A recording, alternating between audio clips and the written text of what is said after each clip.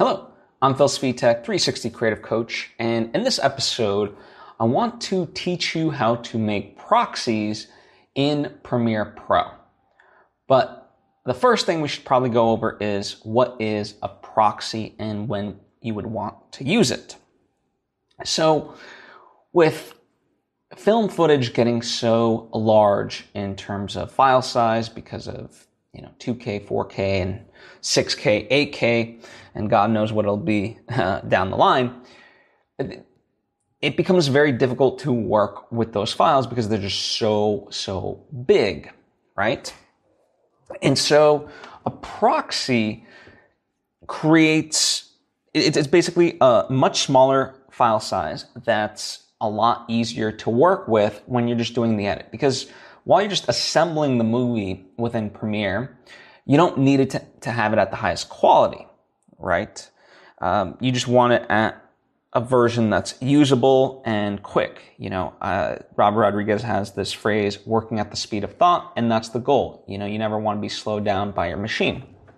And so a proxy allows you to work much faster because it's a much smaller file size and so forth, right?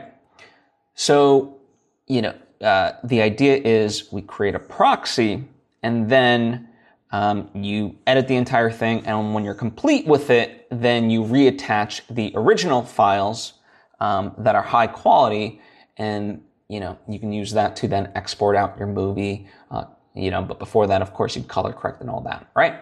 So that's kind of the basic premise. So let's get started. I have my Premiere Pro here, and there's nothing in the project yet.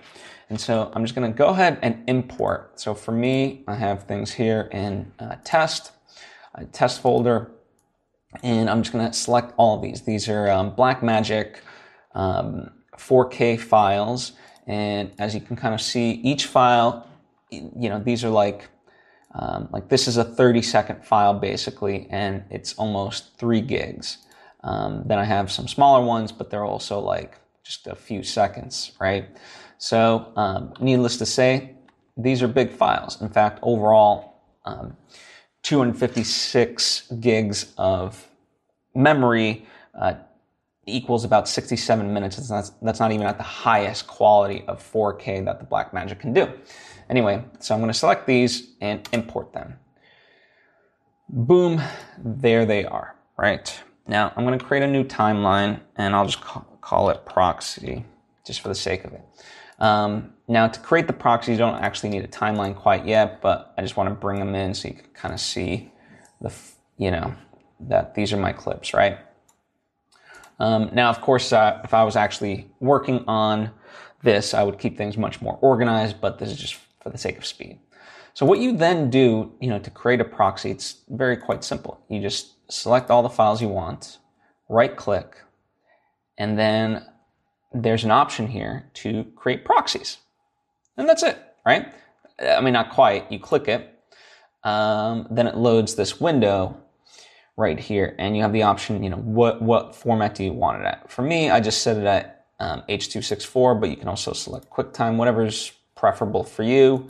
For me, I'm going to pick the lowest resolution possible just because, for me, I'm just looking at framing and performance. I don't need the high quality to see that stuff, right?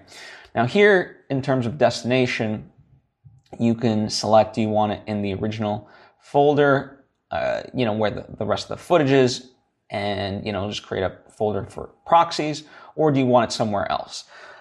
Generally, because you're storing a lot of footage, sometimes you would want to have the proxies on a travel drive so your editor can have a little bit more mobility with that. So that's why you would select a different destination. But for today, I'm just going to select next to original media in proxy folder. So I'm going to hit OK. And then what that's going to do is it's going to go ahead and open up Adobe Media Encoder, right? And so it'll load those in there. Now it takes a little bit of a moment, but once it brings them in, then it'll start to encode them automatically for you. And rather than watching the full process, we'll resume back after it's complete. And they're done. So, see, here are all the completed proxy files, and they are also located here. So remember, here's my original folder. Here are the original files. And then, so the first file originally was 2.51 gigs. And in my proxy folder, it's only 50 gigs, right? A lot, or sorry, not 50 gigs, 50 megabytes. Much, much smaller than the original file size. So easier to store, easier to work with. And so now back in Premiere Pro, these are the proxy files, okay? So, you know, and they've already been linked to in here as well. And yeah, so in that sense, it's done. Now, let's say this is my completed film, right? Not a very good one, but it is what it is, right? Let's just assume.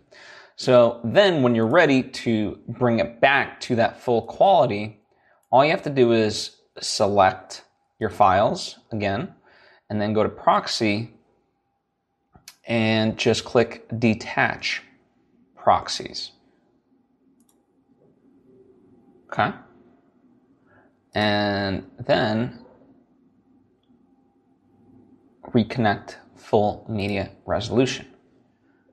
And these are all selected, so I'll click Attach. I'll go ahead and it should automatically find it.